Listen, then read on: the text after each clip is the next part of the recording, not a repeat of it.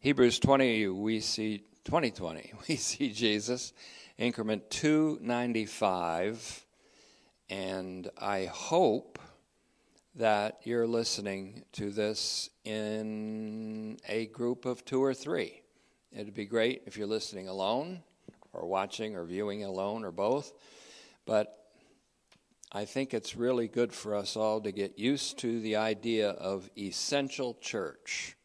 Essential church is called when 2 or 3 are gathered together in my name. That makes a church. The first church meeting in the New Testament era happened with 3, Jesus and 2 thieves who flanked him on either side in crucifixion. They were crucified together with Christ. It was a meeting. And so every time 2 or 3 gather together in the name of Jesus Christ, he's there in a special way, in a unique visitation by the Holy Spirit. So I hope that many of you throughout the listening audience, wherever you are, in whatever state or whatever nation, that you're listening with someone else. That's not necessary, though, because the Lord is in you also individually. But I think we're going to have to get used to it. Essential church, the historical trends may require it of us someday or of the next generation. So it's good to get 2 or 3 together in the name of Jesus Christ. That's church. Today we're going to consider something, and incidentally, we are recording this message courtesy of the Embassy Marine, Emery Persinger today, and we are recording on August 1st for Wednesday, August 2nd. So this is a almost live rendition. Today I'm going to be speaking on the 3 comings of the Lord Jesus Christ. There are not 2 but 3 comings, and this message is not so much anchored in any specific passage in Hebrews, though we're going to go to Hebrews 13:8. But it is a concept and a doctrine that is going to prove very helpful in the rest of our study of Hebrews and in studies beyond Hebrews to note the 3 comings of Jesus Christ. And so, Father, we begin in a way that we are accustomed to begin by entrusting our spirit to you, who is our God of doctrine. And we also present to you our bodies as a living sacrifice, as the new covenant priesthood, in order to demonstrate what is that good and perfect and complete in itself will of God, in order to perform our reasonable worship, which is to listen to what the Holy Spirit is saying to the churches. We also commit our souls to you, Father, which are yours. You are our faithful Creator, and we give our hearts to you in order to be taught by you. I do this specifically for myself, because as one who teaches, I require to be taught, and even to be taught as I'm teaching. And we thank you for this opportunity. In Jesus' name, amen.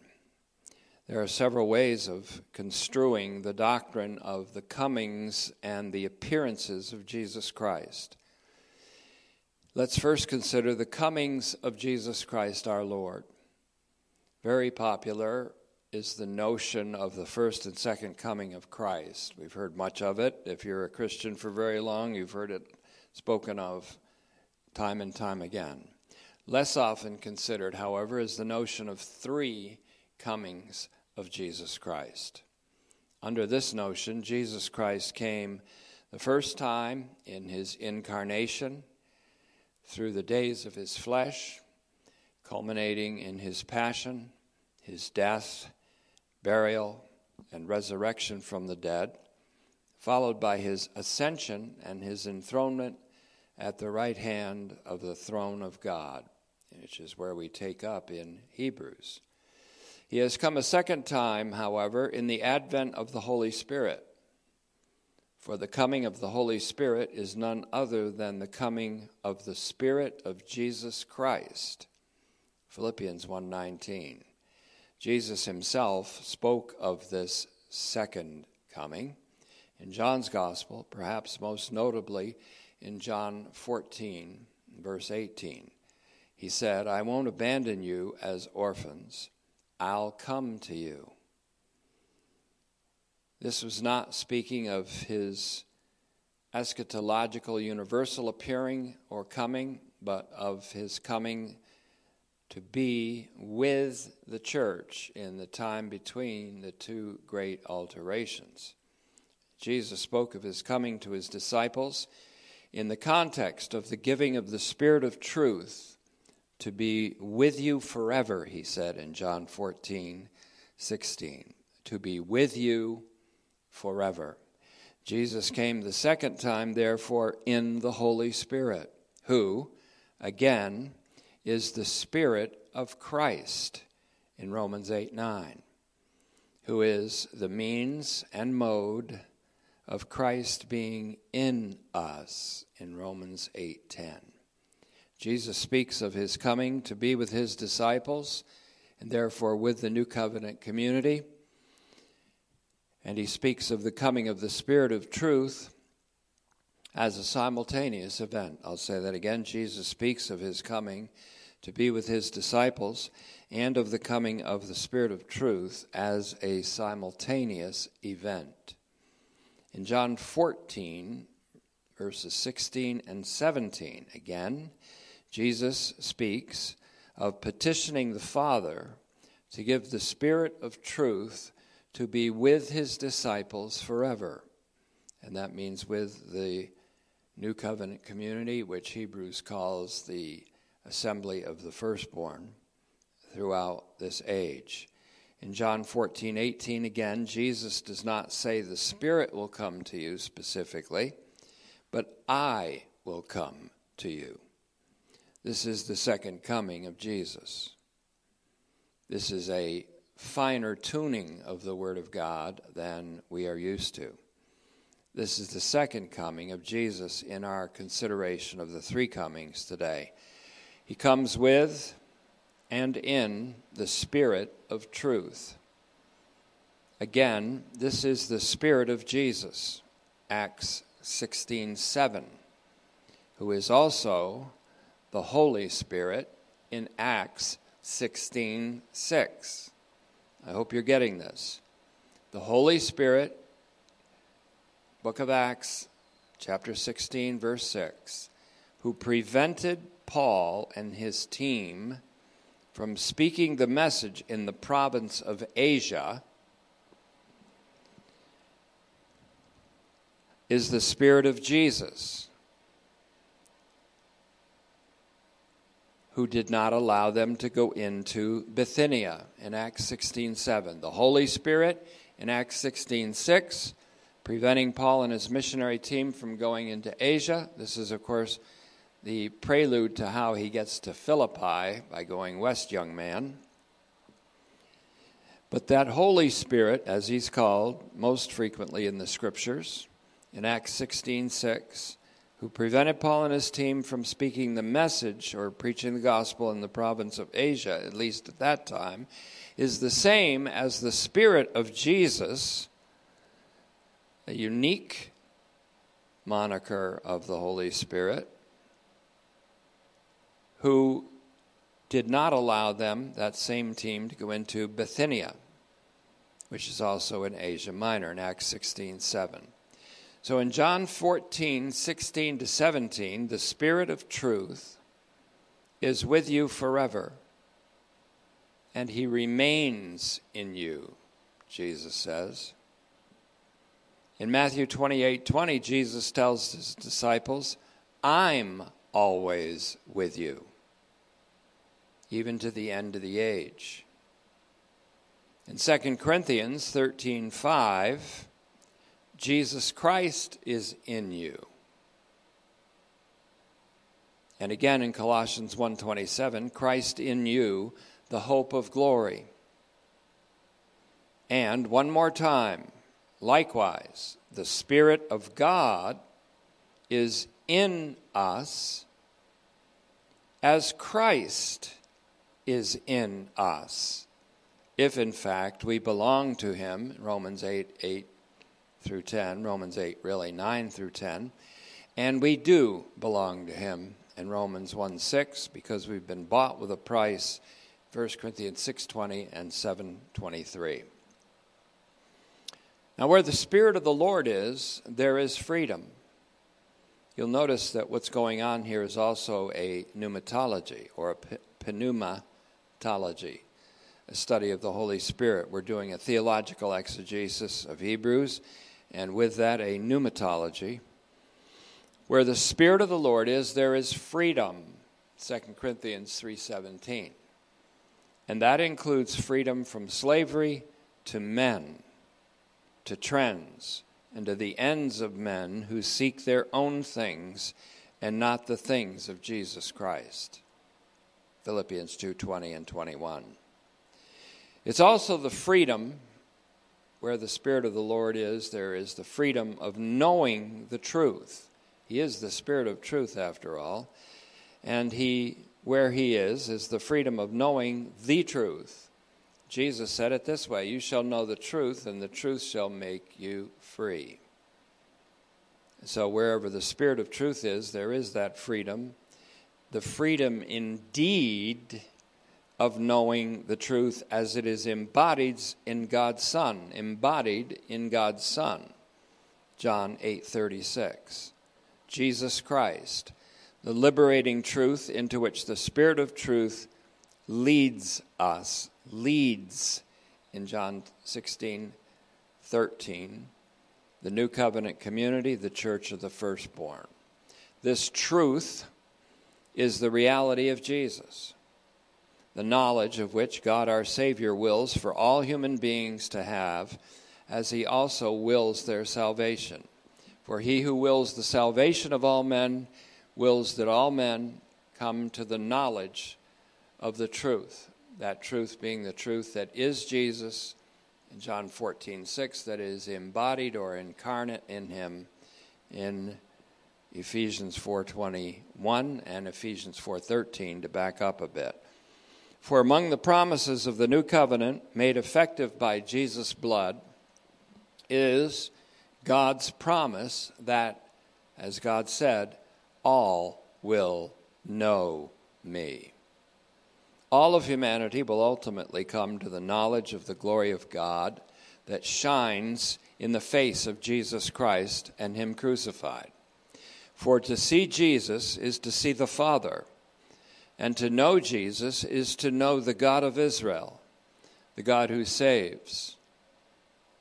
Psalm 68:20 comes to mind. Hebrews itself, that heavenly homily that we're studying now since 2020, Hebrews itself is this knowledge of God, into which the human author, a teaching pastor, has been led by the Holy Spirit, and into which we are being led by the same eternal Spirit, that's what he's called in Hebrews 9:14, by whom Jesus offered himself to the Father as God's spotless Lamb, the one who has taken away the sin that has infected the whole of the cosmos, the entirety of the universe. Hebrews 9:14 and 9:26, compared with John 1:29 and 36. Now I'm going to take a slight side trip here, a slight discursus, to ask this question, because it is a trend I've seen even in scholarship, or at least so-called scholarship lately. The question is the Holy Spirit a she? Is the Holy Spirit a she? Is the Holy Spirit's pronouns her and she, as many so-called scholars and at least ersatz theologians are averring today? Now, if the Holy Spirit is the Spirit of Jesus Christ, and he is, Philippians 1:19, then maybe it's not advisable to apply the pronouns her or she to the Holy Spirit, even though applying feminine pronouns to the Spirit conforms to the current passing fashion of this present evil age. The word pneuma, when in reference to the Holy Spirit, and let's look at that word, it's familiar to many of you, pneuma. The word pneuma, when it is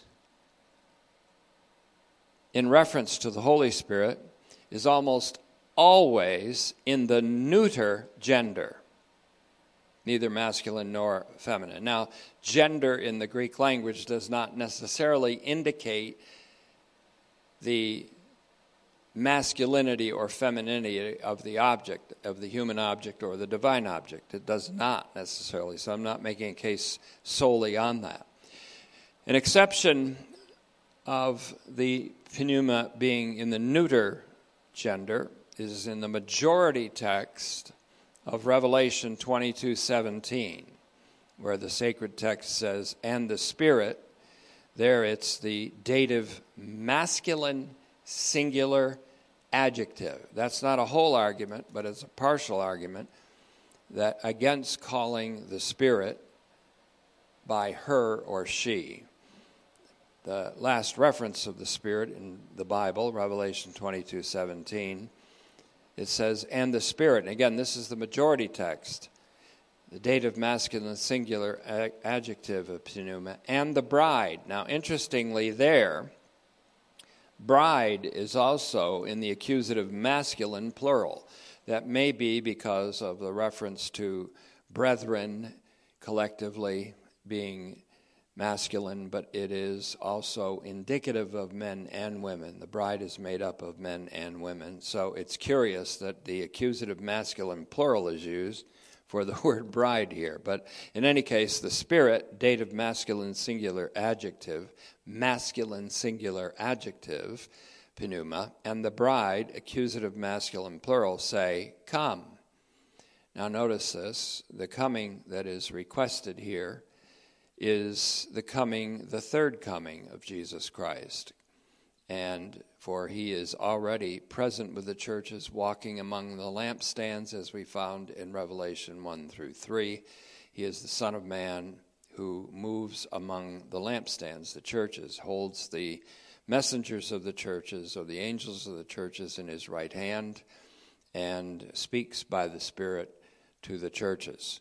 So that which the Spirit and the bride are calling for is the third coming of Jesus Christ. On top of this, the word parakletos, which is a Johannine term for the Holy Spirit, parakletos, P-A-R-A-K-L, long E-T-O-S. Parakletos is a descriptor of the Spirit of truth, and that parakletos is in the masculine gender. Now, that doesn't by itself argue that the Holy Spirit should have he and him attributed to be his pronouns, to be the pronouns of the Holy Spirit, but it sure doesn't argue for the feminine gender of the Holy Spirit. These alone don't present a complete argument against calling the Holy Spirit by feminine pronouns, but they do militate against the obligation to do so. In some cases, those who make the case for the feminizing of the Holy Spirit have also bowed to the feminization of men in general and to the complaint of so-called toxic masculinity, opting also to demonize political figures who refuse to genuflect to their oftentimes socialist propagandized leanings. And that I find abhorrent. I find that abhorrent when theologians take a page or two to run down a political figure who's already a target for almost everybody, and that to me is a cowardly act. There's only one thing lower than a yellow dog, and that's a yellow dog Democrat or a yellow dog Republican. Let me explain what I mean. Someone will say, I'm a yellow dog Democrat. That's based on some famous saying where someone would say, I don't care who's running as a Republican, I'd rather vote for a yellow dog. So they're going to be a Democrat no matter who runs, and they're not going to be a Republican for who runs. Now let's go the other side and say someone would say, I'm a yellow dog Republican. That means they'll vote for a Republican no matter who is running against the Republican. And so what I say is that a yellow dog, either party, is lower than a yellow dog. Because if you don't even take into consideration what a person represents in terms of values and virtues, what a person represents in terms of their conscience and their integrity, then you're lower than a yellow dog. So I just thought I'd say that recently because things get stuck in my craw sometimes. And I'm not here to react against those things, but I am going to speak and comment against in a social commentary, because I abhor when theologians get on their high horse and run down any given political candidate.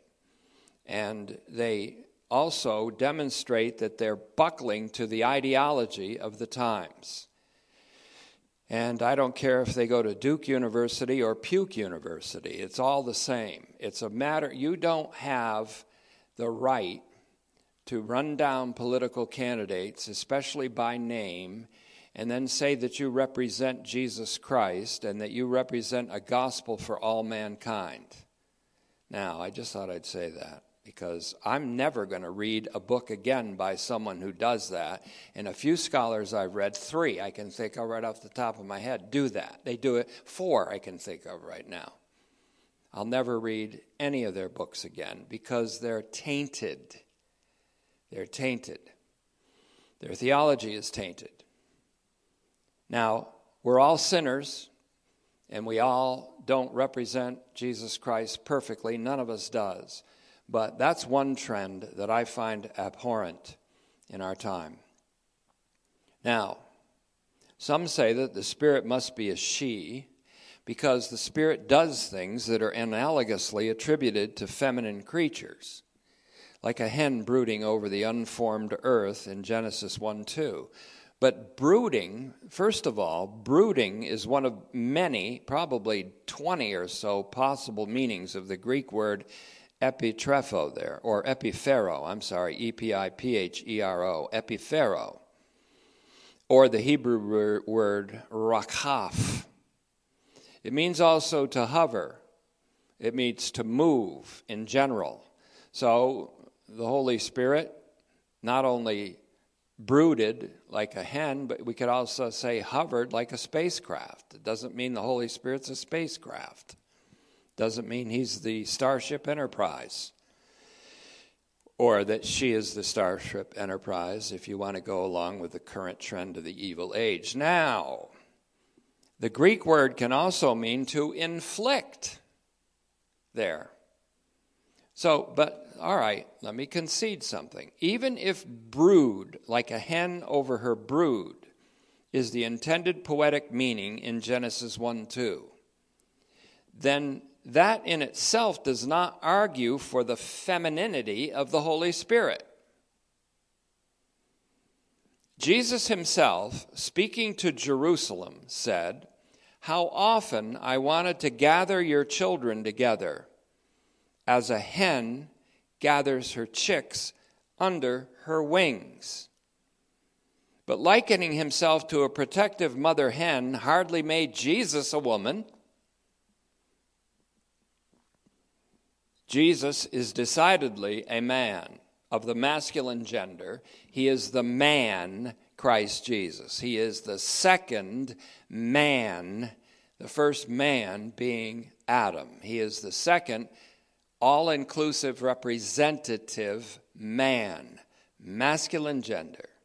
Now, it's true that in the corporate Christ there is neither male nor female, because God does not make a salvific distinction there, or a positional distinction between men and women. There is no inferiority or superiority one way or another.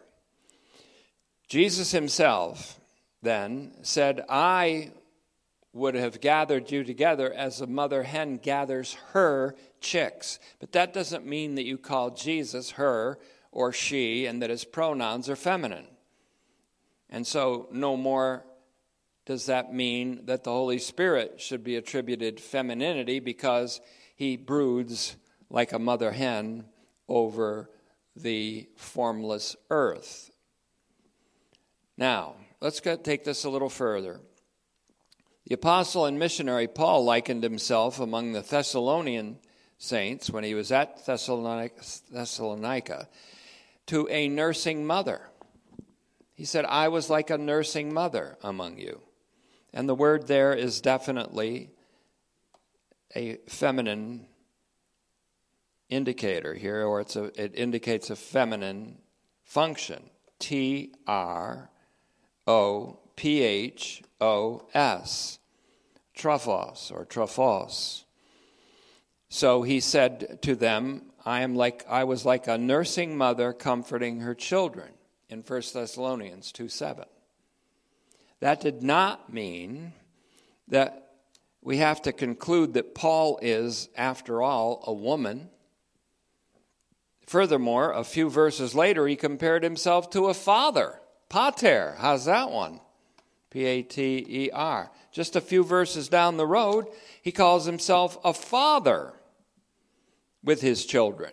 So I was like a nursing mother with my children, and I was like a father with my children. As a nursing mother, he was nourishing and comforting. As a father, he was exhorting. So this by itself does not make us conclude Paul to be a man either. Even more, it doesn't force us to conclude that Paul was a father of children. Paul knew himself, and I have particularly high regard for this. Paul knew himself quite simply, and I've adopted this for myself, as a man in Christ. A man in Christ. Oida is the word for to know fully. It's in a perfect tense. Oida, anthropon, en Christo. Paul said, I know a man in Christ. He's referring to himself in a third-person kind of a way because he's going to talk about a trip that he took to the third heaven. And he wants to be a little bit, not quite anonymous about it, but he says, I know a man in Christ. Well, I know a man in Christ, and it's me. And if you're a man and you're in Christ, you can know yourself not just as a man, but a man in Christ. If you are a woman and you are in Christ, you have every right to say, I know a woman in Christ, and have that refer to you. That's 2 Corinthians 12:2, incidentally. Oida, O-I-D-A, oida in the Greek. Oida. For to know fully well. It's a word that means to know fully well. It's in the perfect tense, signifying a knowledge that is completely grasped by the knower.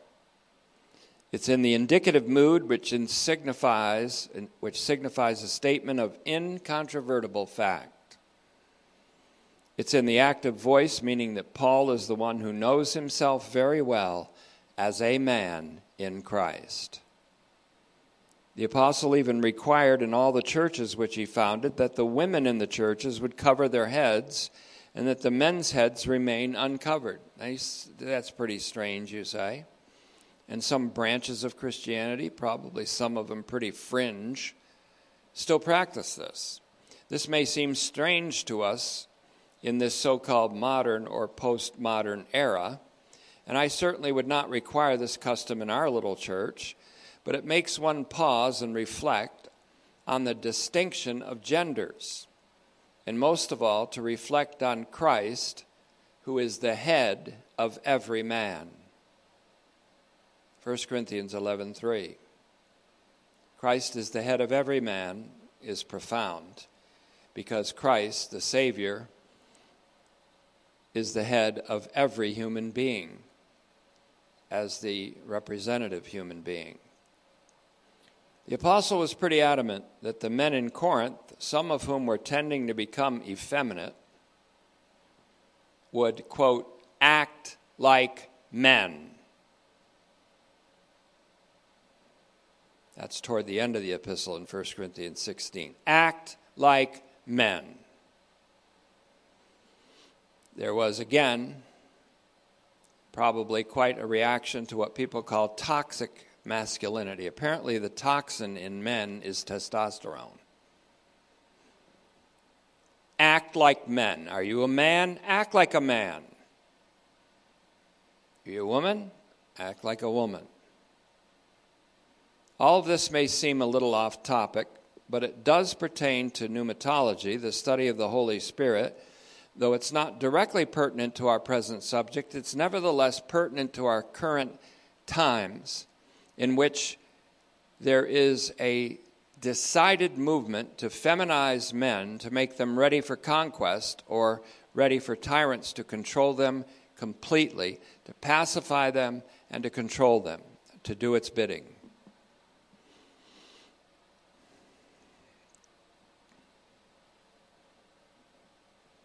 Maybe to lock them down again. Now, I'm going to move into another increment of this increment, a sub-increment, called unashamed hope in the second and third coming of Christ.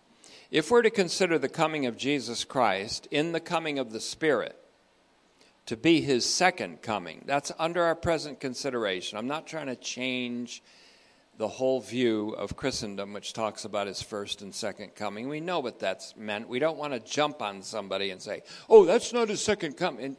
That's not what that misrepresents our church when people do that. You don't jump all over somebody. I'm just making a fine distinction here about three comings instead of just two. It's just a finer cut with the knife, the blade of the word.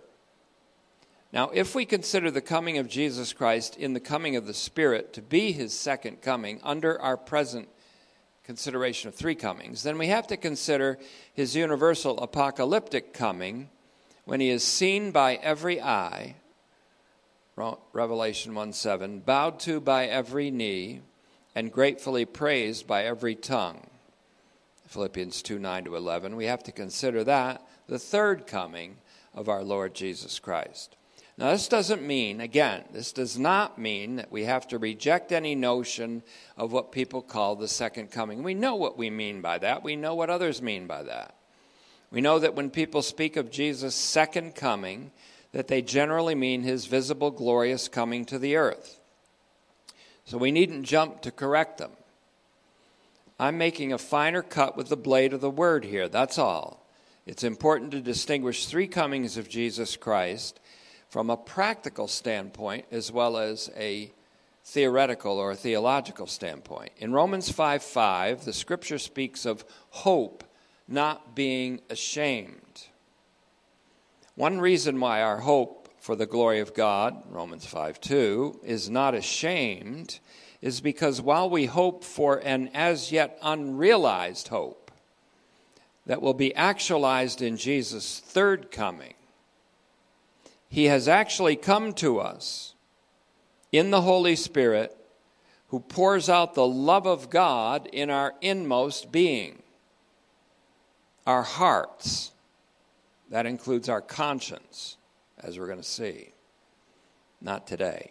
Our hope is not ashamed, meaning it's not totally unrealized, because Christ Jesus, our hope, in 1 Timothy 1:1, make that 1 Timothy 1:1, is already in us.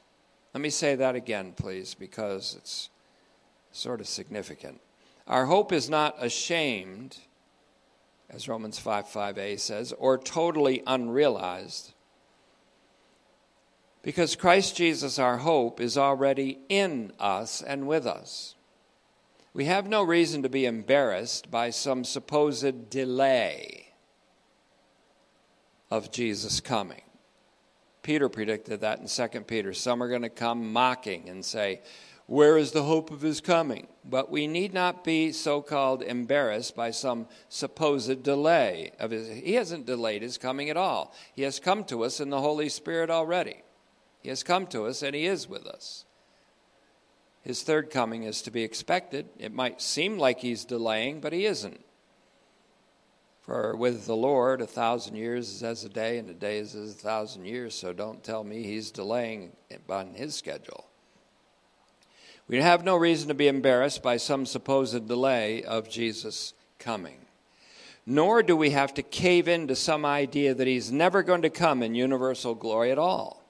And salvation, as some are averring, as if they are intending a war on hope. Some are intending a war on hope. They've actually said, don't expect Jesus to come and save you. Don't expect him to come and save the world, as if that's never going to happen. And they are robbers of hope. And, of course, they fall into the realm of heresy. So let me say this again, because this is very practical, and I think it could even be helpful. We have no reason to be embarrassed by some supposed delay of Jesus' coming, nor do we have to cave in to some idea that he's never going to come in universal glory and salvation, as some are averring today, as if they're intending a war on hope. Jesus has come the first time to effect the radical alteration of the universal and human condition. But he has also come to us and is with us in this time in between. He will come the third time to effect the radical alteration of the universal and the human condition, even liberating it from slavery to corruption, to death, and decay. But he has also come to us again and is with us in this time in between. And he abides with us in this current agona. And that he who suffered for us in his first coming suffers with us in his second coming, or in his present presence with us. I'm going to say that again because this is new ground. He has also come to us and is with us in this time in between, the alteration of the situation, alteration of the condition, and abides with us in this current arena of contention, in this current clash of the ages. And that he who suffered for us in his first coming suffers with us in his second coming, in his present presence with us. That goes to Hebrews 2:17 and 18, our merciful and faithful high priest who suffers with us in Hebrews 4:15. For the express purpose of appealing effectively to the saints in Corinth, this is interesting too. This is new ground also, so I want to be careful as I proceed here. For the express purpose of appealing effectively to the saints at Corinth, Paul likens himself, by a kind of analogy, to Jesus the Messiah, by saying that he plans to come to them again, and that he hopes to find them in a better condition of behavior than they are currently in. So in 2 Corinthians 12:20, and this is just the germ of a doctrine that can be developed into a very rich and treasured doctrine, but this is just the germ of it. In 2 Corinthians 12:20, the concerned apostle candidly writes this: I'm afraid of coming and finding you not the way I want you to be, and also of not being found the way you want me to be. This is kind of an analogy to Christ coming. Paul puts himself in the place of the Messiah, not in terms of equality, but in terms of analogy. Even more evocatively, in 2 Corinthians 13:1, he writes, and please pay careful attention to this, and if you're seated and not in a moving automobile under which you're in control of, if you're able to, you can look at your Bible and read in 2 Corinthians 13:1 that Paul wrote to them, this is the third time I am coming to you. Triton, tuto, erkomai, pros, humas. That's my improperly pronounced Greek phrase. This is the third time I am coming to you. My question is Paul alluding consciously or maybe even subconsciously to three comings of Jesus, the Messiah?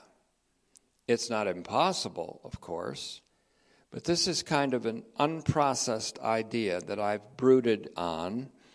Doesn't make me a hen, but I've been brooding on this in 2 Corinthians, so I won't make too much about it right now, except to note, because it's unprocessed so far, except to note that Paul speaks of not just two, but three significant apostolic comings to Corinth, one of which was impending. These are parousias of Paul.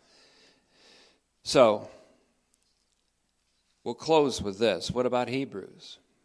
How does Hebrews figure into these three appearings? And there are many ways in which it does. So my question is, we're busy with the study of Hebrews.